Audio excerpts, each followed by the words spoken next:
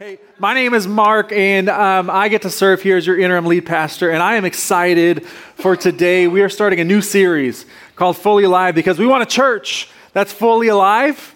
We want a people that you guys have full life that can only come through Jesus. And so we're going to be drawing everything to Him today. But to start today's message, I want to give you guys a situation that we've all probably either been in, or if you're a driver, you've definitely been in this situation before, and then I'm going to take a quick poll. So you're in traffic and you're at one of those lights that never seems to give enough time for the amount of people to go through that need to go through. We've all been there. But you've been there enough that you know if you're about 4 or 5 cars back, you probably should make it through on the next light cycle. So you're sitting in your space, your eyes focused, ready on that light to turn green. The light turns green, and the first 2 cars, they're on it, man. They're out in the intersection. But you're behind the person. You know the person. You're behind the person, and they are not moving. So here's my question. How many of you guys are like immediate, no question about it, get on that horn, like wake up people, get going? How many of you guys, by raise of hands, are more like the beep, beep? I wish the car horn had a different noise, like, hey, wake up, please. My wife said that before. I wish I had just like a nicer noise instead of like beep, beep. How many of you guys are beep, beep people? I am not that person. But my wife has told me, because of what I do, she said, you need to be nicer on the horn. So apparently if you're a pastor, you can't be a real human. You have to use the beep, beep horn. But we all know what the real struggle is. The problem is the person in front of us. It is. And the problem is actually because they're not focused on the right thing. They're distracted. Whether that's their phone, whether it's a kid in the car, maybe they're just daydreaming, but they're distracted. They're not looking at the thing that matters. They're not focused forward on the vision and the mission of where they're supposed to be going. And I bring this up because a lot of us, we're living life head down, distracted. And whether it's something that's hard that's going on in your life, whether it's just the worries and the everyday frustrations and struggles, your eyes are down. But God is saying the light is green. And I've got something better for you. I've got something bigger for you. So today, I don't have to do my little beep, beep. I'm here to say, honk, honk, wake up. Let's go. For you personally, for us as a church, God is saying, I've got a direction for you to head, and I know you've been distracted. I know, church, there's been a lot of distracting things going on at this place, but no longer is time to lift up our head. The light is green. Let's get going. Let's move. Let's move. And I hear people say this a lot of times. They'll say, man, I don't hear God. I don't know what He wants. And I'm here to tell you today, God does not have a speaking problem. He does not have a speaking problem. We have a hearing problem sometimes, but He does not have a speaking problem. We just need to lift up our heads sometimes and see the light is green. He does not have a speaking problem. Today is a day of reset, a recalibration, and a reminder of the vision that God has for you personally, and of the vision that God has given to life, to this church here, to give us life, to give us fullness. And I want to give a spin on a message that I've heard from my pastor at Life Point Church, but it originally came from Pastor Chris Hodges. And I've heard this over a dozen times. And I heard it probably the first time about 10 years ago. And some of you guys are like, who is that? He's a pastor of a church down in Alabama that actually gave a lot of the funds to launch this church almost a decade ago. And a lot of his language that was inspired from Scripture is actually in your lobbies and hallways. And there's words on the walls, but the problem when words are just words, they just become white noise and meaningless. But when words have purpose, words can become powerful. And so today is the day that we give power back to these statements that we say and that we see on these walls. So that we will see that we're a church that has focus, that has purpose, that has power, and that God wants to do something powerful in your life. And to begin, I want to take a look at a really familiar passage of Scripture. Right when I start reading, and if you've been around church at any point in time, you're going to know this one. But we're going to take a look at that verse today. But before we do, let's just give this day to God. Let's pray. God, we thank you, God, that you are here with us. God, that you did amazing things during worship. God, I pray that you would speak to our hearts. And God, as always, God, I pray that your word would speak way louder than mine, God. And we thank you and we praise you. In Jesus' name, everybody said, amen. So if you've got your Bibles, be ready to do some gymnastics today. We're going to be jumping around. And if it's your phone, if it's your Bible, I always tell people, make sure that I ain't just making stuff up, because maybe I'll just say that, it's Mark 52:6. There's no such thing. And you wouldn't know if you didn't have your Bible. There's an important thing to having it actually out and just seeing and knowing where things are. So we're going to be today in Proverbs chapter 29, verse 18. I'm going to go old school today too. We're preaching from the King James Version. Come on, these and thous. So Proverbs 29:18, and I'm reading it from this version because a lot of us, if we're familiar with this verse, we've familiarized this version. And we'll talk about some other things as well. But it says, where there is no vision.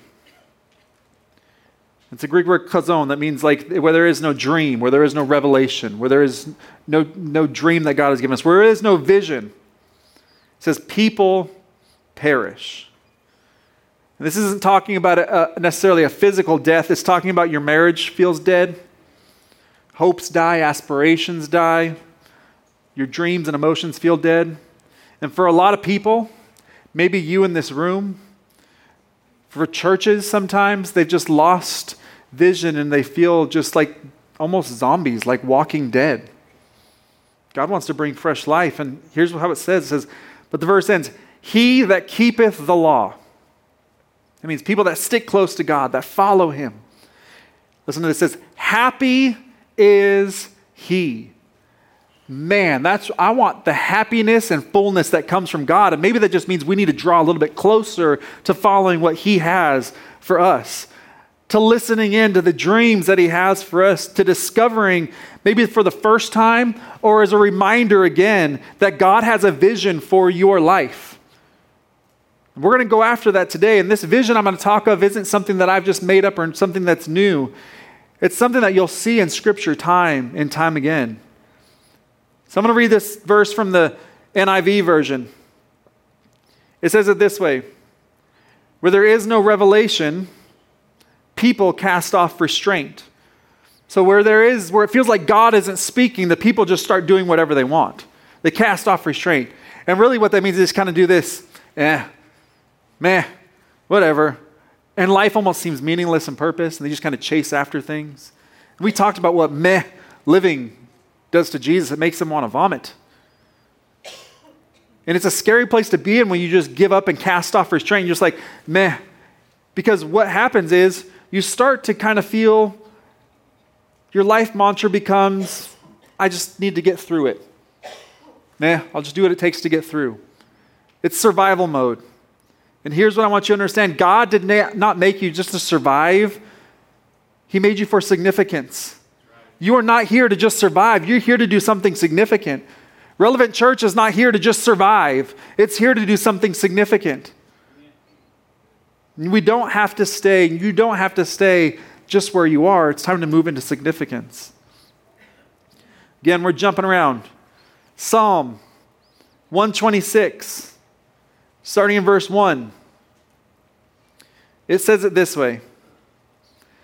When the Lord restored the fortunes of Zion. Now Zion is a terminology for God's people. It's a precursor now to us as God's people, the church.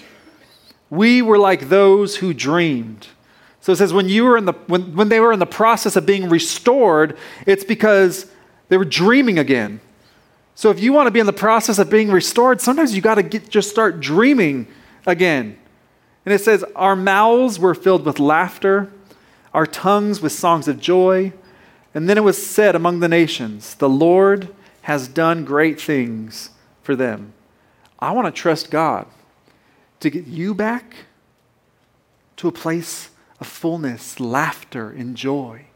To get this church back to a place of fullness, laughter, and joy. And when people look at you, they say, what is going on? God has done great things with them.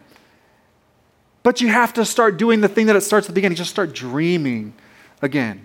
I don't know if you know this or not, but the word dream and the word health are so closely tied together in the Hebrew that some of the translators didn't even know which word to put there. Dreams and health, they're so tied together, they're almost synonymous. And I want you to think about that a moment. If you want to get healthy again, if you want your soul to feel healthy again, sometimes it's just going to God and saying, God, show me again what you have for me.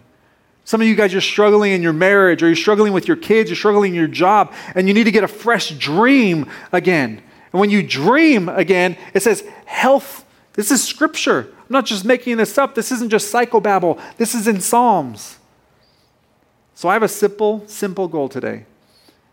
I want to get you guys dreaming again, church. I want to get you dreaming again personally. And I want to remind you of the vision of this church. And I want to set you up for a challenge that we're going to start next week that's going to go over 6 weeks. But this isn't a vision that I just suddenly came up with. These are words that are already on your walls. Again, they've just lost some purpose. There are things that your church already says that you say are your vision, but we're going to reinstate these things and show you why they're actually God's vision for you and why they're God's vision for this church.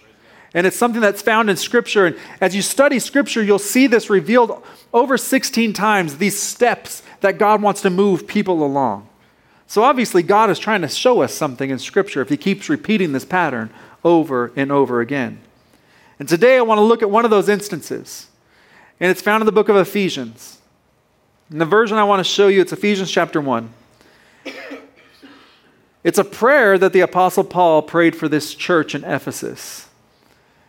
And I love it because Paul is praying for a church and the people in this church. And it's a prayer that I'm sure he would pray for almost any church. And he'd pray for you as well. Paul loved churches. He planted them, he cared for them, and he prayed for them. And as we see this prayer, it shows God's heart and his vision for you guys and for us as a church.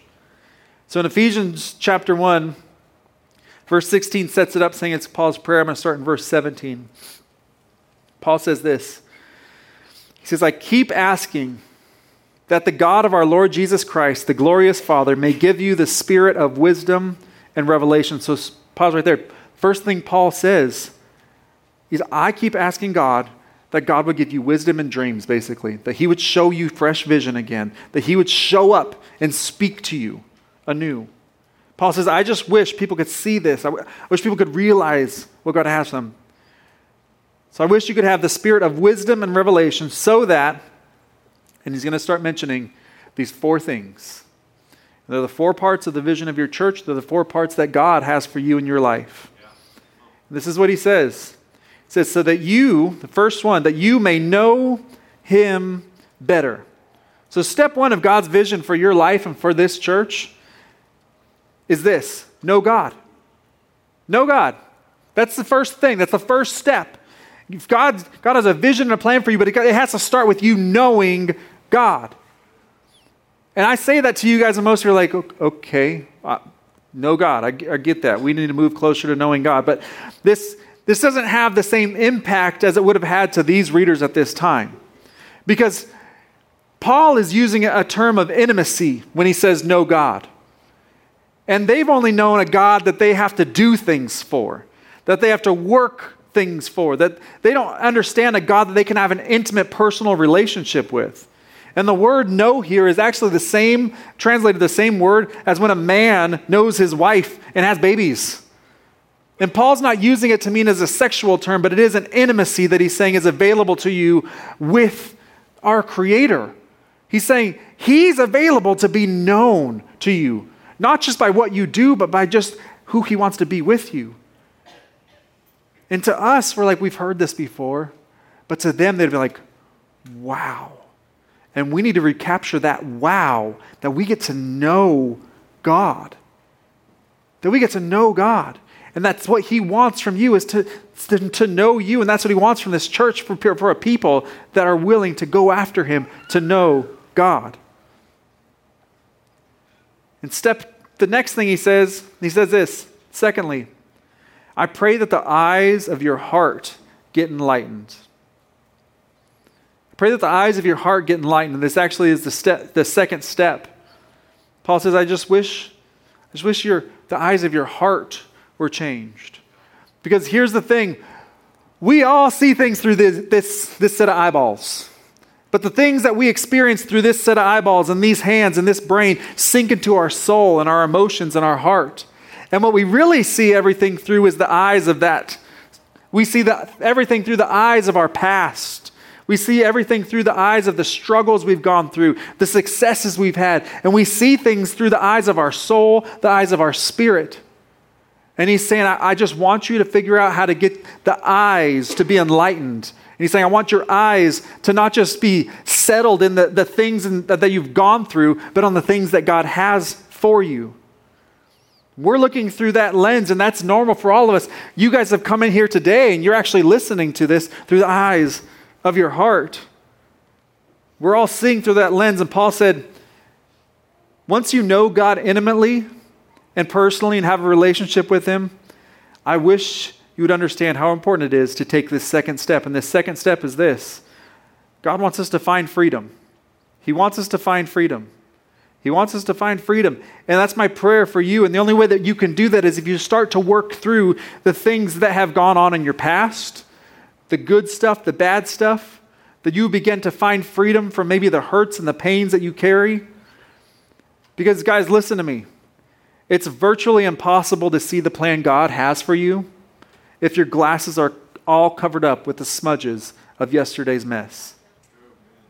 It's nearly impossible to see the vision that God has for you if your glasses are always just fogged up with the messes and past of yesterday. I say this to people all the time. You can prepare for the future. You can learn from the past, but you live this day. God has given us each this day. That's why the Bible says, this is the day the Lord has made. I will rejoice and be glad in it. I can prepare from the future. I can learn from the past, but I live this day. And I want to walk in freedom this day. I'm going to work on my heart this day. So the second step that God has for you, he wants you to know him, and then he wants to start working on your heart so you can find freedom. So you can have a different set of priorities so you can walk in newness. That's the vision for our church as well. We'd know God, that we'd find freedom. And this is where you just get your heart healed it says, so that you might know the hope to which he has called you. This is just a small little thing, but it's so amazing. God has a hope in something that he's called you to. You can look at yourself and you say, God has a hope in something he has called me to. God has called you to a greater hope. God created you on purpose for a purpose. I'm going to say that again because I need somebody to go, amen. God created you on purpose for a purpose. God put this church here in Paducah on purpose for a purpose. Today, we want to reclaim some of that purpose. And Paul says, I wish you would know the hope which he has called you to. And I think it's really interesting that hope and calling are connected here. I want you to think about that for a moment. The word hope and the word calling are connected. In other words, once you know that you're here on purpose, that's your source of hope. When you understand that God has a purpose and a calling for your life, it brings you a new hope. I want you to look at the person next to you, say, you're here for a purpose. Okay, try it better than that. Say, you have purpose. Now point at yourself. Say, you might have purpose. And we joke, but this is how we go through life a lot of times. We see the people around us and we see the things that God has for them and plans, and we're like, wow, this person has purpose. But then we look at ourselves and we know our faults, our failures, the ways that we sin and make mistakes, and to ourselves we're not quite as settled and sure. We say, I might have purpose. Let me reclaim something for you today. God is no respecter of persons. And if you've surrendered your life to him, you have a significant purpose. So instead of saying, I might have purpose, I don't know. No, you have purpose. You have purpose. So step 3 on this journey is simply this: discover purpose. So God wants you to know him. He wants you to find freedom. And he wants you to discover purpose. And some people, they chase this only one type of thing that God wants them to do. And God's saying, would you just start following me? And along the way, I'll reveal myself more and more to you. But my initial purpose is for you to just start following the things that I've asked you to do. I just want you to see the way Paul prayed it. You're not supposed to just live your life praying about all your issues all the time and kind of feeling stuck. God's saying, I have a purpose for your life. And it ends, this passage says this, so that you might know the riches of his glorious, watch this here, inheritance in his holy people. Paul said, I want you to know God. I want you to find freedom. I want you to see your purpose so that you may know that God has something. There's a rich, glorious inheritance that is prepared and waiting for you. You were created on purpose for a purpose, and that rich, glorious inheritance only comes when we do the fourth step here. The only way that we start to actually see that inheritance come along is when we do this fourth step, and this fourth step is make a difference. Make a difference. Even secular psychologists will tell you that all humans have a basic human desire to make a difference. We all desire to do something meaningful, to be a part of a collective group that's doing something meaningful. And here's the thing, we have an enemy that wants to steal that. Because we have a whole group of people that are chasing meaning in a way that is just not aligning with what God's purpose is for their life. Because our enemy knows that God has put in us a unique, innate desire to be meaningful and make a difference. And since we all have that desire, where do you think it came from? It came from God.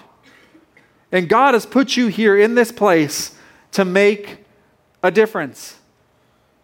And it says, so that we might receive his glorious inheritance. And so some of us may be saying, what is this inheritance? It's not an inheritance that's just for you. It's an inheritance that's for this collective group. And it gives us very clearly, we can know what the inheritance is. Psalm chapter 2, Matthew chapter 28, it says he gives us the nations as our inheritance. People are our inheritance. And we need to start claiming that inheritance.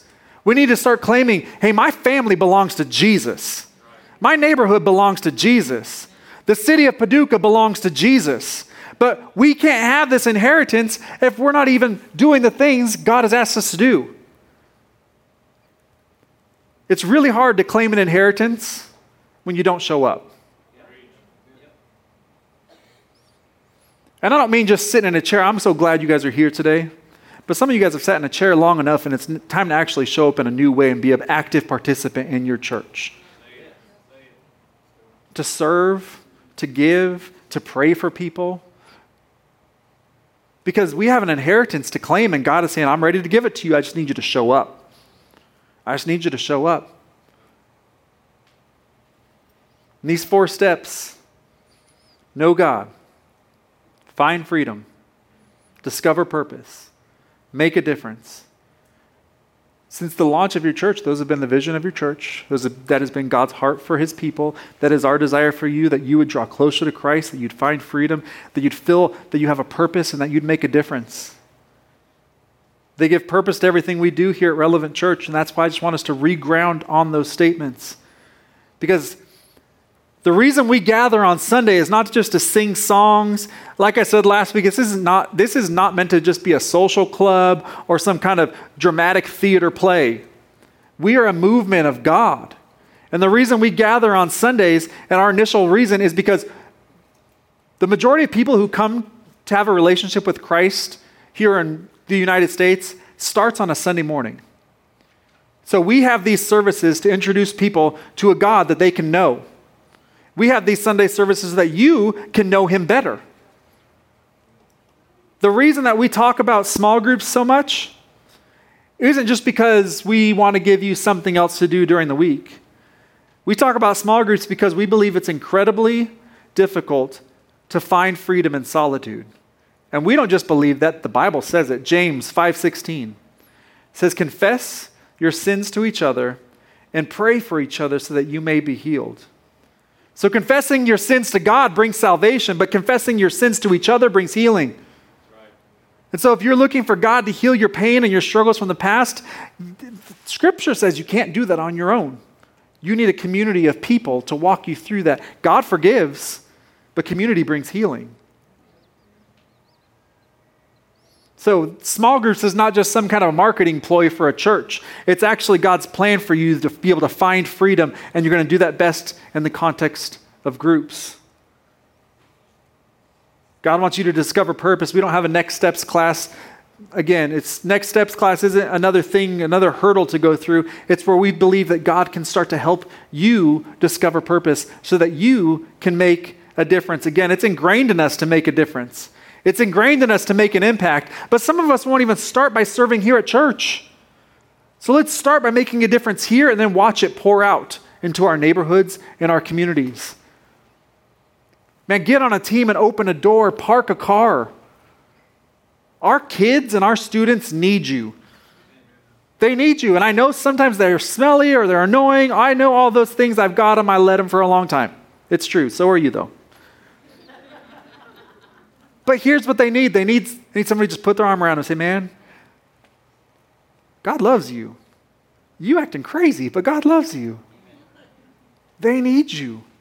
And you can make an incredible impact and difference in this church that you leave behind an inheritance to others. And you pass along that inheritance to others. And you reclaim that inheritance. And you pass it along. And you reclaim it. And you pass it along. And anything outside of those four things, know God, find freedom, discover purpose, make a difference.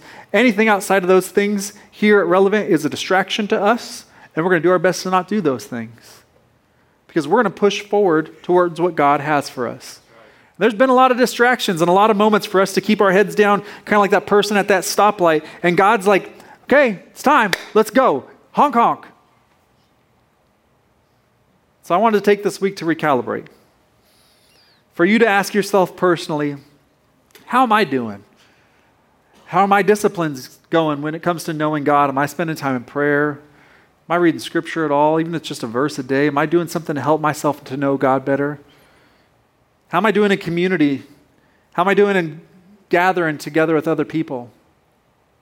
I know for a long time you guys have done small groups on this semester-based system, and that's great and it works for some churches, but my struggle with that is it gives these big, huge gaps of when we're doing something that's so important to God. And I always tell people, you're grown-ups. You know when you need a break. You guys should just be gathering together, and most of you are already doing it. And so next week, we're going to start encouraging you guys to just start. It's you and a who. If you can get you and someone outside of your house, that's a who, and you go have coffee, you're playing, I don't know, pickleball, whatever weird things y'all do.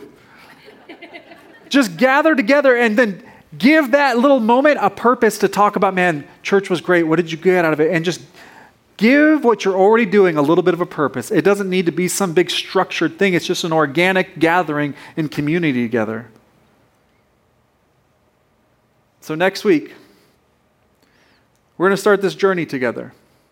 And I know for years and years, you guys have done 21 days of prayer and fasting, and it usually would be starting on this Sunday. And this year, we're going to do something different. This year, we're going to take 40 days beginning next week to shape us into a community of faith who are taking steps to be fully alive. And as you leave today, we've got these little, I call them your packing list. Because I'm inviting you to go on a journey with us. And I thought about just starting the journey this week, but I thought, you know what?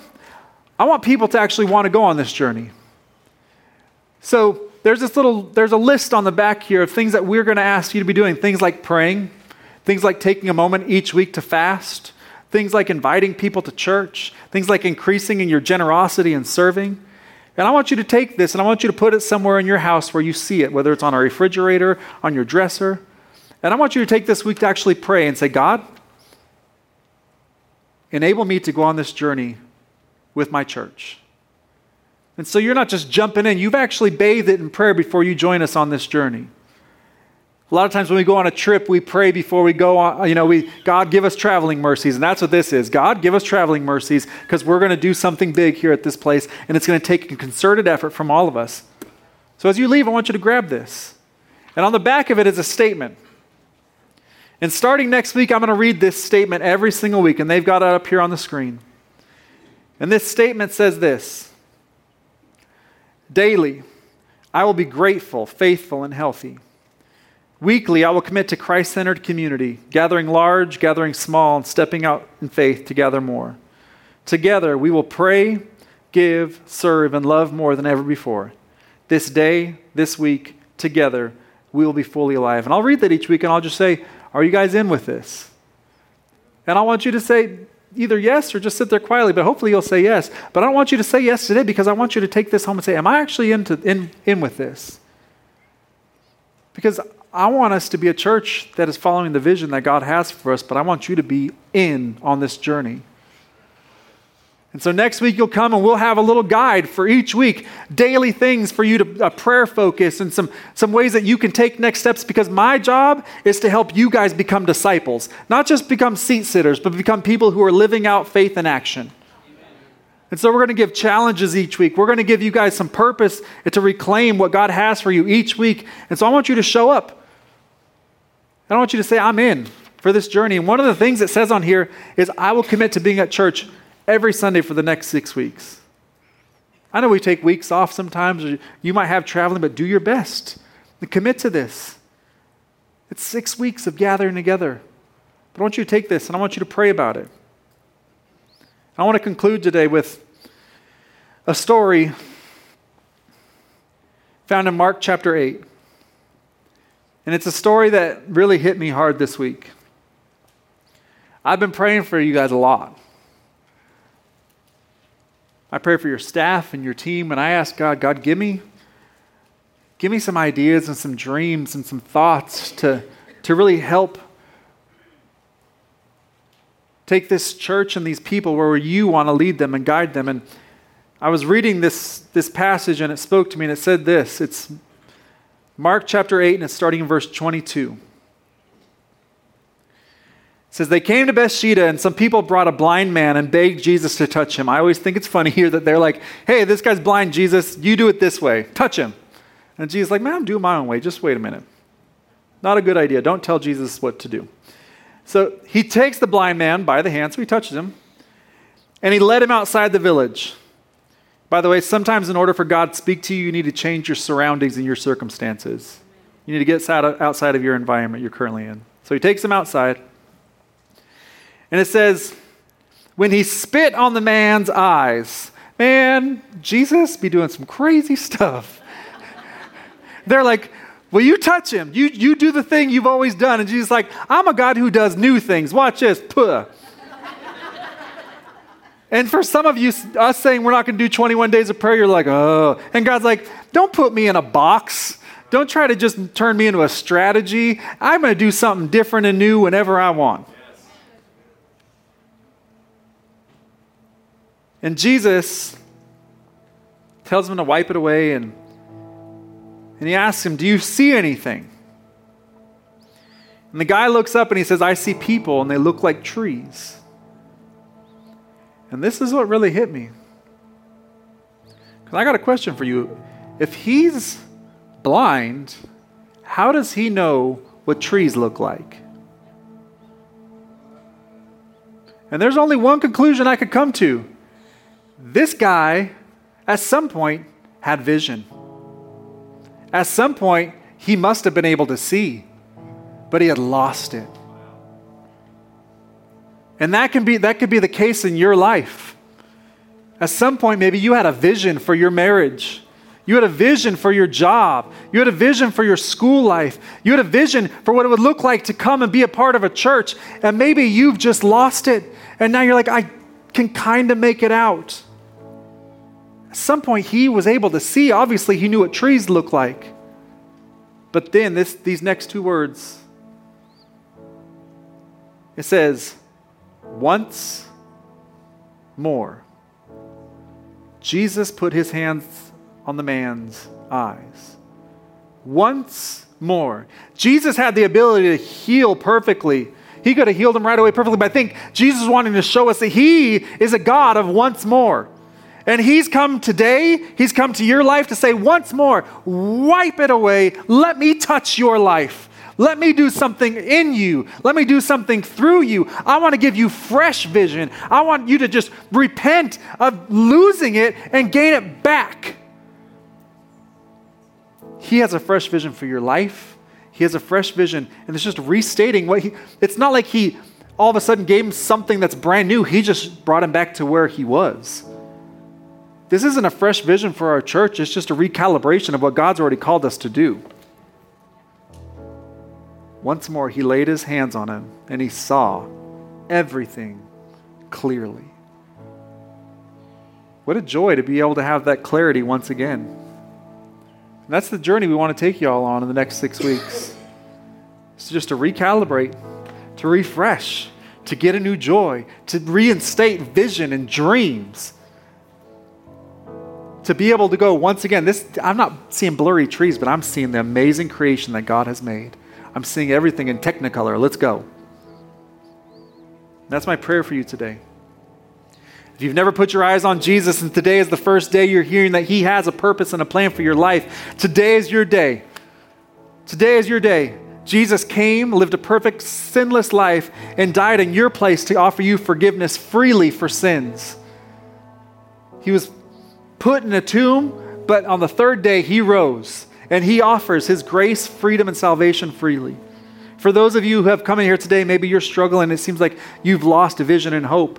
He's here to put his hands of mercy upon you and say, see, once again, I have a vision for you to know me, to find freedom from this stuff, a purpose that I have for you, because I want you to make a difference and claim the inheritance that I have. So once more, we're going to be a people that are fully alive. Let's pray.